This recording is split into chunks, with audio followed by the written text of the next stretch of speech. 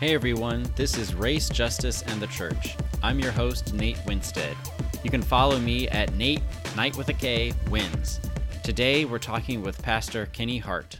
I am very excited today. We got Pastor Kenny Hart on the mic. Yes, great to be here. I am very excited for this episode. You guys are going to get a lot out of this. You don't even know. But let me tell you a little bit about Kenny. He is a New York City, Harlem native, and he's the founding pastor of The Gathering Harlem. Yes, sir. 2.5-year-old church plant here in Harlem. Kenny grew up in a nominal Christian home and came to Christ while in college. Following God's call in his life, he left behind a career in professional baseball. Wow. And went to Southern Baptist Theological Seminary to become a pastor. He came back to New York City and served at Christ Crucified Fellowship in Washington Heights before planting The Gathering Harlem in 2017. Kenny currently lives in Harlem with his amazing wife, Shanika, who we will definitely have on the podcast soon.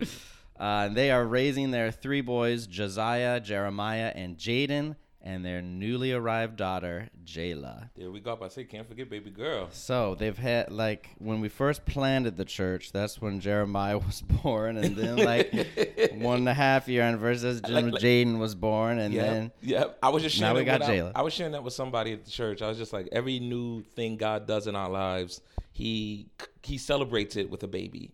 So hopefully the Lord would just keep doing new things without a baby. That's the plan. That's the plan. Yeah. We'll see what God does. Yes. Kenny, this podcast, we talk about race, justice, and the church, those 3 topics, and then how they come together. Yeah. And you are half African American and half Italian American. Yes, sir. But I was wondering if you could just kind of introduce yourself to our listeners and kind of talk about what your experience was like growing up. Absolutely. Well, welcome, listener. Well, glad to be here, but welcome to this episode. It's a pleasure to take part in what God is doing in your life, Nate, and the conversations you're curating. So it's an honor and a privilege. So as you said, I grew up in Harlem. My dad is black. He is from Harlem, born in the old Harlem Hospital. My family has deep roots here. My uncle used to run numbers, and that was before Lotto. So that was what the black community used to do before they created Lotto, which is a whole nother conversation, even about racial justice. But yeah, so my uncle used to run numbers, and my grandmother used to. My great grandfather used to be a butcher. Used to be a building manager, and there was butchers in my family, and all that other stuff, and that was all in Harlem. And so my history here is deep. My roots in Harlem are deep. But then on my mother's side, my mother was Italian and from Little Italy in the Bronx. And so now, oh really? Yes, okay, yeah. Right. So now you have these. We gotta say there's Little Italy downtown. That's the touristy place. Yeah, there's the touristy Little Italy. The real Little Italy is in the Bronx, where Bronx Tale was filmed. There's a bunch of real Italians, that mobsters, and things like that. Right. So my family was kind of in that crowd, and so my mother and my father met, and they met during a time. They met during the 80s where. There's still, as it is today, there was still this racial undertone in society that was very prevalent and felt. And it was interesting because, my mother's side of my family never really accepted my dad. And so, really? And so there was always this tension. But my dad is a big street dude from Harlem, so they wasn't going to say nothing crazy to him. Yeah. But at the same time, there was this racial tension. And so when I'm born, I'm literally born with 2 identities. Right, I have this one part of me that America sees, and when America sees me, they see a black man, they see a Negro, they see somebody who's dangerous or a criminal or a thug or whatever categories we put on black men in America. But then when I'm around my mother's side of my family, I'm like, wait, I'm this too. I'm Italian. My uncles are from Sicily. My uncle has a bakery in Little Italy. Wow. So I'm trying to come to terms with being more than a black man, being more than what America has labeled me as, but at the same time, not being allowed to be seen as that. Because, if you have, I don't know if some of our white listeners like myself, like, you might not have thought about this, but, like, if you have any extra pigmentation, yes, you are black. You are black. Like, it doesn't matter. It doesn't matter. It doesn't matter. And I don't think we understand the power of that, Nate, because that narrative now shapes your consciousness, right? It shapes how you view yourself. So you may be something else. You may be Dominican. You may be Puerto Rican. You may be Caribbean. But if you don't have that freedom to express that and express your cultural identity with pride, you then now sink to these sort of racial categories. And so now you're just black, and it doesn't matter. Yeah. You're just painted with this broad brush. You're decultured. You're seen as criminal. You're seen as dangerous. And so those things are really impactful in your consciousness. So yeah, it was a struggle to I didn't even identify with my white side. I didn't see myself as that because that's not how I was engaged. And Jane Elliott, who is an old white lady, marched for Martin Luther King Jr., civil rights movement. She said the greatest privilege that white people have in America is that they never have to think about being white. Yeah. And this is, I think my story is a perfect picture of how that operates. Though I'm half white, I have to think about being black every day. Mm-hmm. I never think about being white. Yeah. Because I'm not seen as that. So, yeah. Yeah, that's something for somebody to be thinking about. I need to pause the podcast and just think about that, because that's a reality that white people we don't have to ever think about at all. It is a privilege. How did your parents meet?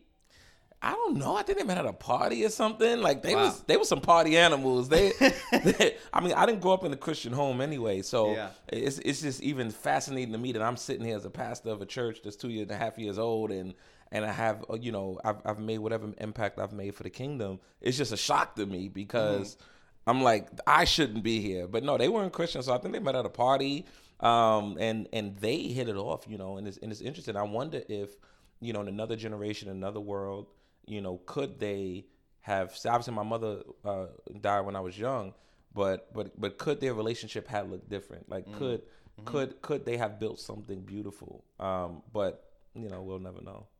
Wow. Yeah. Wow, man. So, I mean, you talked about how you didn't grow up in a Christian home. But I would love for you to share a bit of your testimony. And how you got to the Midwest, to Oklahoma and Missouri. It's a small world, y'all. Yes. So crazy. So I grew up in a non-Christian home. It's interesting. Jesus was always around. He just was never believed in and followed. And so like we would go to church every Christmas and every Easter. Okay, got you. We would, if pinned down at gunpoint, we would say we're Christians, right? Like, are you a Christian or not? Yes, I'm a Christian. Sure. But to be honest, I was more of an agnostic. I had lost faith in God around the time my mom had been killed. She was hit by a car. So for me, it was hard to come to terms with a God that was good, that would still allow somebody who I knew was such a beautiful person to die in such a tragic way. And you were just 9 years old. 9 years old. Yeah. And so I'm coming to terms with these big life realities, the problem of evil, death, suffering, right? And I had nobody to walk me through that. So I didn't feel like there was any real viable answers in religion, in God, or in Jesus. And so I just would have put a Christian label on me, but I wasn't a Christian. So I just want to say that, like, young people are not, like, they're not dumb. No. Young people, they're 9-10 years old. Like, that's when I decided to get baptized myself. Right. I understood the gospel, and I just want to give a shout out. Like, come on, if you have kids, like, discipling them, don't think that they're not going to get it, or that they're not old enough to understand. Like, they are. They are. Kids know what's going on. And even if they don't understand, you give them clothes that's too big for them so that they can grow into it. There you go. But you don't leave them naked. Yeah. Right? You clothe them even if it's too big for them. I think that's what we do a lot. We just like, they're kids. When they get a little older, then we give them the deep stuff. No, give it to him now. So anyway, yeah. So I'm wrestling with deep, profound questions. I had no answers. I found no answers in God. Obviously, now I know they're great answers, but I didn't have any then. And so, yeah, for me, I didn't see Christianity as an option. So I became a baseball player. I was always good at baseball. I was always athletic. And my dad had sort of a failed athletic career. He should have been more. He wanted to be a professional football player. Should have been a professional football player. He would be amazing. He was amazing. Dropped out of college early over racism. He went to school in Wisconsin. Yep. And Wisconsin. Okay. Yeah, he went to school in Wisconsin, and there was a white kid who was all conference and all this and all that he was better than. The coach started the kid over him.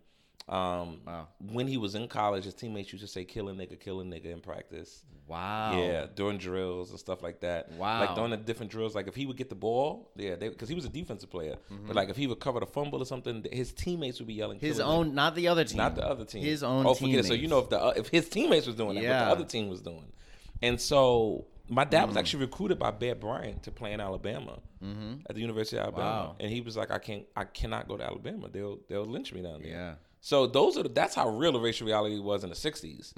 And so that was my father's generation. And so for me, I just was always like, he always lived vicariously through me. Like I was going to be what he didn't become. Yeah. So baseball was my ticket.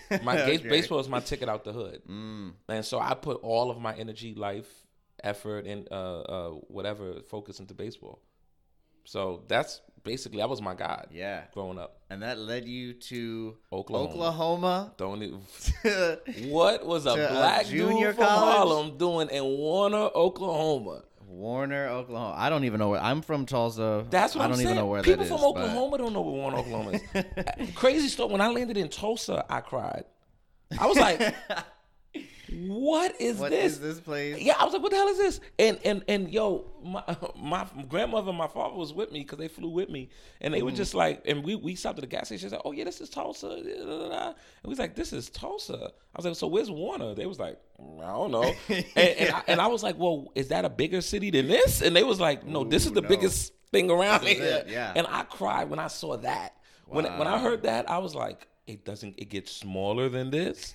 I couldn't even fathom A lot smaller. life being smaller. Now, mind you, I had been out of New York before, but I had only been to big cities like Atlanta and Miami and Florida, and I traveled there for baseball. Right. So I had never been nowhere in the Midwest, especially somewhere as small as Warner, Oklahoma. So yeah, that was an interesting story. So you drive out there. We get to Oklahoma. And you were there for baseball. just 1 year or 2 years? 2 years. 2 years. And then you went to Missouri Southern Then I State went to Missouri University. Southern State University. In Joplin, Missouri. Missouri. Which is where I went to college at Ozark Christian College. So it's crazy. Bananas. And yeah, so you're there, you're playing baseball. Yeah. And God meets you in your dorm room, He right? did, yeah. So it was a kind of confluence of things happened at the time. I had a full ride to Penn State. So I verbally committed because I went to junior college. So when I didn't get drafted, I thought I was going to get drafted both my freshman and sophomore year. After my sophomore year, I didn't get drafted. And I was like, wow, okay. That's all right. We'll be all right. You know, I asked my coach, hey, man, what schools are looking at me? And I told him I really want to go closer to home. But by this point, I had built really great relationships. So it's amazing to even see God break down racial barriers with a lot of my white friends in Oklahoma. Because a lot of my teammates became some of my closest friends, but we couldn't be more racially different. Yeah. Right. And so that's another story. But so, and that's really what God, he planted the seed in me to be able to do the kind of work I do now at the Gathering, and to be able to do the kind of work I do with white evangelical let's pause churches. and go there. Like, what? Well, just the seeds that God planted in me through those experiences in baseball, me being taken out of my context. This was the first time I was taken out of Harlem. And I'm brought to a predominantly white context where I'm other now. Yeah. Where in Harlem and the Bronx, it was just us. It was people like me. And so, I had to learn country music. I learned what tobacco was. I learned what chew was. I learned what dip was. I learned these are all categories. Tornadoes. I learned what to do when the tornado sirens go off. Lord. Like, this is all foreign stuff to me. And I'm teaching my friends, here's what hip hop is. Here's what Jay-Z does. Here's what Nas is. This is Biggie. And so we had this like sharing of cultures that was beautiful. And we had it around a common reality, which was baseball. which forced us to be in proximity. And I think, this is why the church should be able to be telling a better story, because we have something greater than a game that brings us together in proximity. Ooh, there we go. We have the gospel, right? But the reality is we don't, it speaks to the lack of faith we have in the gospel, that we can't come together and build across racial barriers and lines.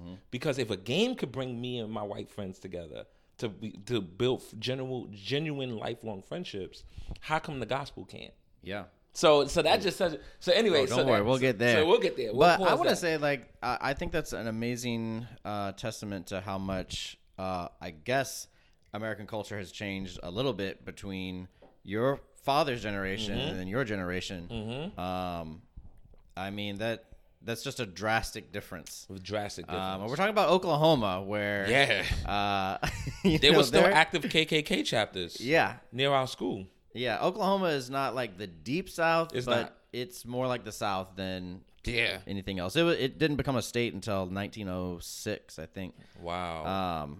But I mean, we got the Tulsa Race Massacre, And that's the thing. So you're talking about a 1920, place where the Tulsa race riots happened. and that was which is all one of the buried biggest- and not talked about. Of and course, it's just which is- recently That's being, it. being That's it. talked about and looked at. That's it. Which is one of the biggest racial massacres in American history. And so I think being able to go to that context, and there was an obvious tension, right? So it wasn't like it was all rosy. We didn't just hit it off. Yeah. Like, I think we all had to grow to accept each other, grow to love each other. But I was always keenly aware that I was black, that I was other, that I was different. And there was no, but it wasn't even anything that they consciously did. It's just when you've only known whiteness, you don't know how to include. You don't know. And that's even some of the challenges we're having in our society, because, when you're used to privilege, equality feels like oppression. Look out. So even to think outside of their own world, that's something they've been never asked to do. Yeah, white people never have to, like you said before. And I think it's a powerful thing to think about, for those who are listening, like, in your context, how can you place yourself where you are not the majority, where you're not where everything in culture doesn't totally fit your narrative. Wow. That's exactly what you've done, Nate. What has really changed my life is I went to school in a place where I was often the only white person in the room, and I worked at a place where I was often the only white person, and I went to church. Helped start a church. Yeah, I started a church where you're often the only white person. And, now I'm looking at starting a church in the Bronx where I will most likely be the only white person, and that'll be, even by design, because there aren't white people there. Right. Which is healthy. Yeah. So anyway, just, a challenge to, God can really transform us by getting us out of our comfort zone. And I want to say, like, it's not just about, like, going on a missions trip. No. That's like dipping your finger in the water. I'm asking you to jump in. That's it. Jump into the pool and get in there. It's humbling. It is death to yourself and listening to others and learning and just growing in understanding the image of God in all the ways that He has created us. Right, and I think that's really important, Nate, to park there, because you're not talking about a short-term mission trip. You're talking about a total reorientation, right? And the problem with our missional culture in America is it's very much connected to its colonial past. Yeah. And we don't even understand it. We think we're doing the work of Jesus, and we are doing good work in many different places. But the challenge becomes, how do we go to a place and not be paternalistic? Yeah. How do we go to a place and dignify the locals of that place who have been doing life there long before we got there? Yeah. How do we not go there not thinking that we know it all? Right. That we have the answers. How do we go that learn we're going from to them? save these savages? That is the mindset of colonial America. And so often the church has never divorced that colonial past, and we just reproduce it. Because the thing about racism is, if it's sin, like all sins, it's not going to be eradicated till Jesus returns. So what racism does is adapt. Oh, yeah. And racism takes many forms. And I think we need to even think better about how we do church, how we do mission, how we do everything, because all of that is connected to a past that we have to divorce ourselves from. Yeah. Yeah, it's an idol. And, you talk about how racism adapts. We could talk about that a lot. Yeah, but, but idolatry adapts in our hearts. Not only in our hearts, but in our culture. I think that's something that we don't talk about very much. We're very much like, this is good or bad. We say racism is bad. Yeah. It's a sin. We identify it as a sin, but we don't explore all of the ways that it still works its way out in our lives, in our hearts, in our culture, the same way that greed does. That's it. The same way or that pride or lying. Yeah, lust, anything. Yeah, it's not just a black and white kind of you do it or you don't. I mean, the enemy is twisting our hearts and our culture in ways that we need to be aware of. That's so good. So yeah, but let's get back. Okay, let's go back to my story. Let's get to Jesus. Let's go back. Okay. Oh yeah. So I'm in the Midwest. I lost my scholarship to Penn State. I verbally committed. Lost my scholarship. Didn't get drafted. And so now I'm in a situation where literally my God, which was baseball, was failing me. I didn't know where to go. I had no other option. I had no other fallback plan. There was no plan B for me. Wow. It was baseball or bust. And so one day I just got on my knees and I said, Jesus, if you're real. I didn't even know if he was real. I didn't know if he existed even. But I said, Jesus, if you're real, change my life. They say that you can save sinners. They say that you can change people. They say you can do a miracle. I don't want to be this way. I'm empty. I'm not happy. Wow. I'm not fulfilled. If you can change my life, do it. Amen. And the prayer was no longer than a minute. And that minute prayer has changed my life forever. And so I got up from that prayer, had a Bible that had stolen from my Catholic school. so my first Bible was stolen. So I tell our church all the time, there's hope there. Wow. And I want in my one-on-one meetings with people, I'm like, your pastor's first Bible was stolen, so you're all right. For the Catholic Bible, there you go. It's a Catholic all right. Bible because I went to Catholic school, and so I had to Google literally what part of the Bible talks about Jesus because I didn't even know. I found out it was Matthew. Thank God for Google. Thank God for Google. We didn't have Instagram and all that back then, but we had Google. And so I Googled it. They said Matthew. Found Matthew from the table of contents. Started reading it and haven't put the Bible down since. By the next week, I was leading a Bible study with my baseball team. The next week. I have read probably the whole New Testament in 3 days. I mean, I just could not put it down. God answers prayers, man. I mean, you pray that prayer. God, I always tell, if you're real, come to my life. Is like, okay, I'm ready. I've been waiting on you. I've been waiting on you. And be careful when you pray with sincerity and desperation. God always answers those prayers. Oh, yeah. So be careful what you pray for. He's ready to answer. There you go. Like that. There you go. So he answered mine, and boy, am I glad he did. So you start following Jesus. A radical conversion. It was like a radical overnight. You start doing a Bible study with your teammates. Yep. They could not believe it. You're connected to a church. They're like, yo, we was just in the club. What are you doing? Like, what? Wow. Bro, we was just drinking last week. What you mean? Yeah, they couldn't believe it. So I know you were a part of a church in Joplin for a while. Yeah. And then you decide to, go to seminary and be a pastor. And leave behind baseball. Yeah. So could you talk about that and like? Yeah, man, that was that was probably the hardest decision I've ever had to make. So at this point, I had gotten pretty far in baseball. I was into my senior year, and I was looking at a couple of different pro teams. And so the Washington Nationals were really interested, the current World Series champions. And so they were really on me and actually invited me to work out for them down in D.C. So I went down to D.C. and worked out for them after the season ended. And so needless to say, I was in this real limbo. And so at this point,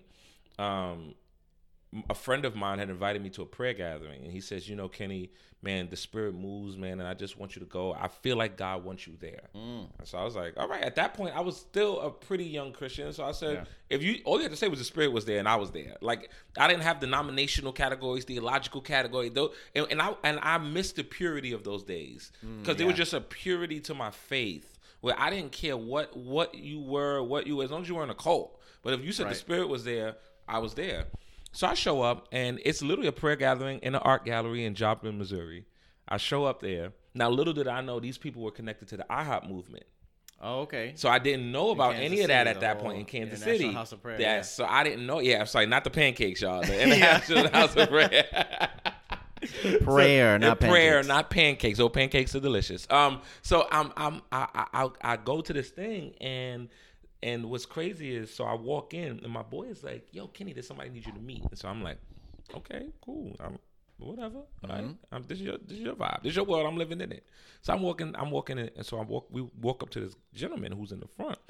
I can tell it off the bat. He's a leader here. Like, he's one of the voices that speaks. So I walk up to him, and he's talking to somebody, and so he starts talking, and then he sees me, and so he stops what he's saying. He says, hold on, brother. There's something about you." And so I'm like, okay. I'm looking around like, me? I just got here. I don't even know nobody, right? He brought me. He's like, nah, brother, there's something about you. He looks me in the eye. He says, you're a baseball player, aren't you? So I'm looking at my boy, and I'm like, why are you telling this stranger all my business? Yeah. And he's like, no, he didn't tell me nothing. Like, you're a baseball player. And I was like, yeah.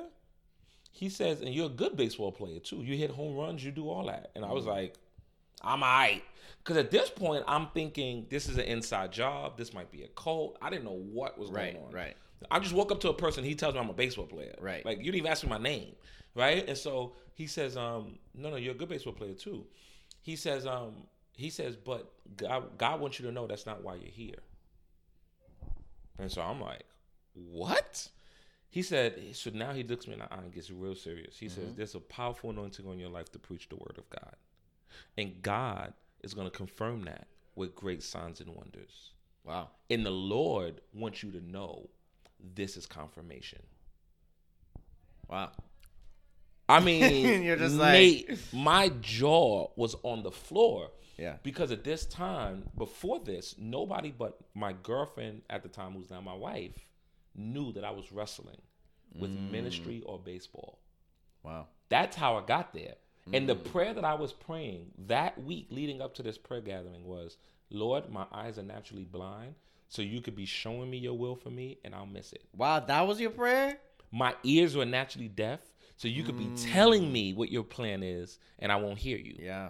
Make your call on my life clear to me in a way that I cannot miss. Wow. No, wait. You ready? Wow. I said, give me confirmation. Oh, my goodness.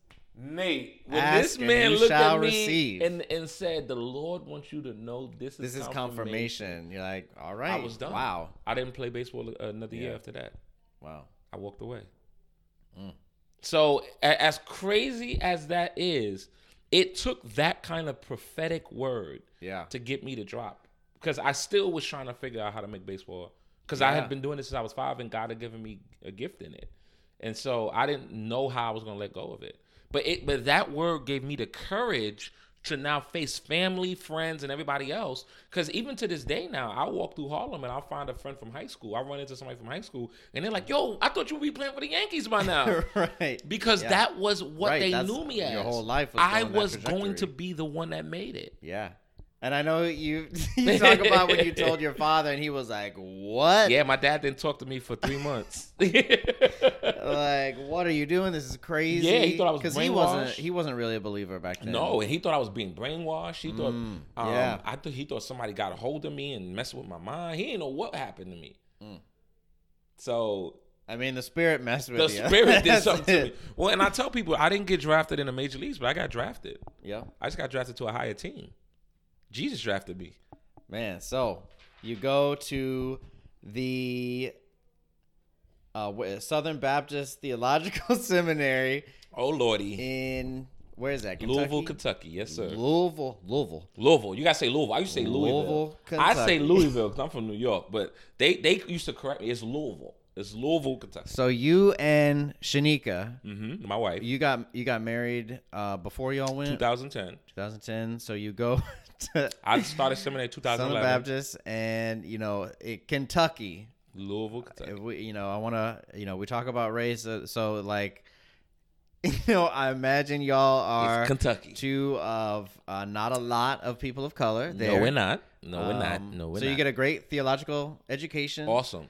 But But what there are- was it like? That's just it. being in that. I got a great theological education, but right, Yeah. and I think so. What I'm forever grateful to Southern Seminary for is the theological framework they provided me, the training in the original languages, the historical context of Scripture, the Old Testament, New Testament, hermeneutics, all of these things. Like they have profoundly shaped my ministry. They have made me a better teacher and a better thinker of the faith. Yeah. Now, with that out the way, there was some deeply problematic things in my experiences, and they all centered around race. So one of them was there was one black professor in the entire school. Wow. And I never had that professor. Not even black. There was one minority. There was one non-white professor in the entire school during my time there. I mean, so we're talking Asian, we're talking Latino, there was one non-white professor. Yeah. That was deeply, deeply troubling to me. We knew, me and my wife knew that these were realities, but it didn't really strike us as odd until Ferguson. Really, until Trayvon. Okay. It started with the Black Lives Matter movement, but in particular, the Trayvon Martin case. Because that was 2012. That was around 2012. That began to disrupt us. It didn't make us feel like there's a deep problem here. There's some blind spots that are not being addressed, but it just disrupted us. Then when Ferguson happens, and I think we got bombarded from 2013 to maybe 2017 with just a confluence of Black Death, a confluence of the historical Band-Aid, the Band-Aid of racism and white supremacy in America got ripped off, right? In 2013 and 2017, when we just got bombarded culturally with all these images of Black Death, right? And how the system was targeting Black bodies. And how there was no justice for those Black bodies. And so I think around Mike Brown, that was when I really started to look around and ask questions. I'm like, okay, I would ask professors like, okay, I understand what it means to be a Christian in America. Yeah. You've taught me well on that. I understand personally what it means to be a Black man in America. You haven't taught me nothing on that. Yeah. But help me understand what it means to be both. And the kind of generic responses I got made me feel like I need to get out of this place because there's no answers here for me. That I've hit a ceiling here. Yeah. And if I'm going to continue to follow God towards deeper levels of consciousness, I need to leave this place. And so I left seminary a year before because the kind of stuff that I was hearing was all lives matter. We're all created in the image of God. Right. All these sort of truisms that had no bearing on the actual lived experience of Black and brown people in America and on changing or transforming the systems that target us. And so for me, I was like, I gotta go. And so I left a year early before I graduated, switched my degree. I was on track to be an MDiv. I switched my degree so I can graduate a year early. And then I finished the last semester in New York as an assistant pastor at a local church in Wash Heights. Wow. Because I needed to go. Wow. It was that real.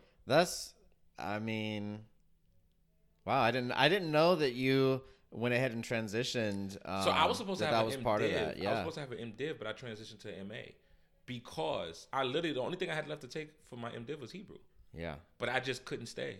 Yeah. I had to go. I mean, that's a huge thing that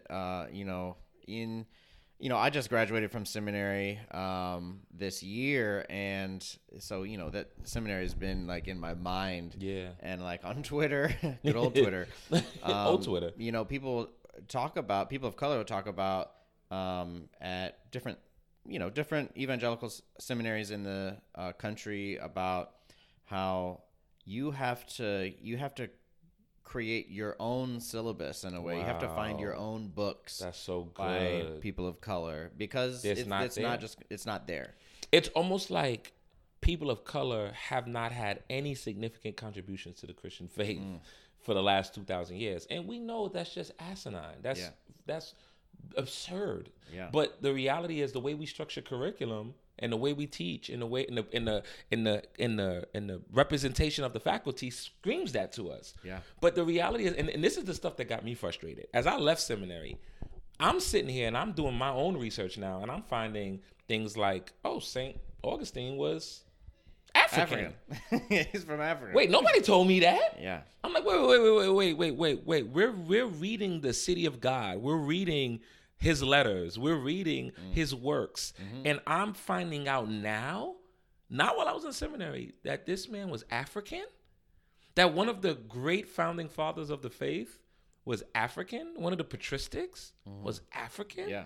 And nobody told me Tertullian was African. Yeah. So all these people who the man who defended the Trinity, who helped us have the orthodoxy we have today, was a black man, right? And so Simon of Cyrene was African, and all these other biblical figures. And Jesus went to Egypt as an infant and fit right in. Right. And so I'm looking at all these stories in the Bible, and I was coming to terms at this time also with a prevalent narrative in the black community, which is Christianity is the white man's religion. Right. So the challenge for me as a black man to reach people like me is they look at this faith, which historically has been whitewashed, and they think there's nothing in this for me. Yeah. This is a brainwashing tool. This was used during slavery to oppress us. One story by Howard Thurman I came across blew my mind. Howard Thurman was a great Christian thinker, lived in the early 20th century. Howard Thurman said his grandmother was a former slave. His grandmother, after the Emancipation Proclamation, got free, didn't know how to read or write, but she always said to herself, "If I ever get free, and I learn how to read, I will never read anything from Paul." Wow. So Howard Thurman one day asked her and said, "Why? Why won't you read Pauline?" Because he used to read to her every day. And he said, "Why won't you let me read Paul?" She said, "Because the slave masters would have their preachers come every week to the slave camps, and they would have church. And in that church, the only sermon we heard every Sunday was slaves obey your masters, for this is right in the eyes of the Lord." And he would just go on a soliloquy on how we needed to be obedient to our slave masters. And she said, if I ever learn how to read, or if I ever have the Bible read to me, I will never read anything from Paul. The only thing he said she would let him read from Paul is 1 Corinthians 13. This is why it is so problematic, why racism is not just hurting us. It's not just hurting people of color. It's hurting white people too. This woman, who is a believer in heaven, couldn't read one of the most important biblical writers that the church has ever seen because of racism. Yeah. Because of how it was weaponized against her. Well, man, we're gonna cut it off right there to leave y'all hanging. We're gonna keep this conversation going in the next episode. Yes. But that's a pregnant pause right there. Pregnant pause. But yeah, we're gonna be back next time with Pastor Kenny. We'll see you then. Thanks so much for joining us. Thank you.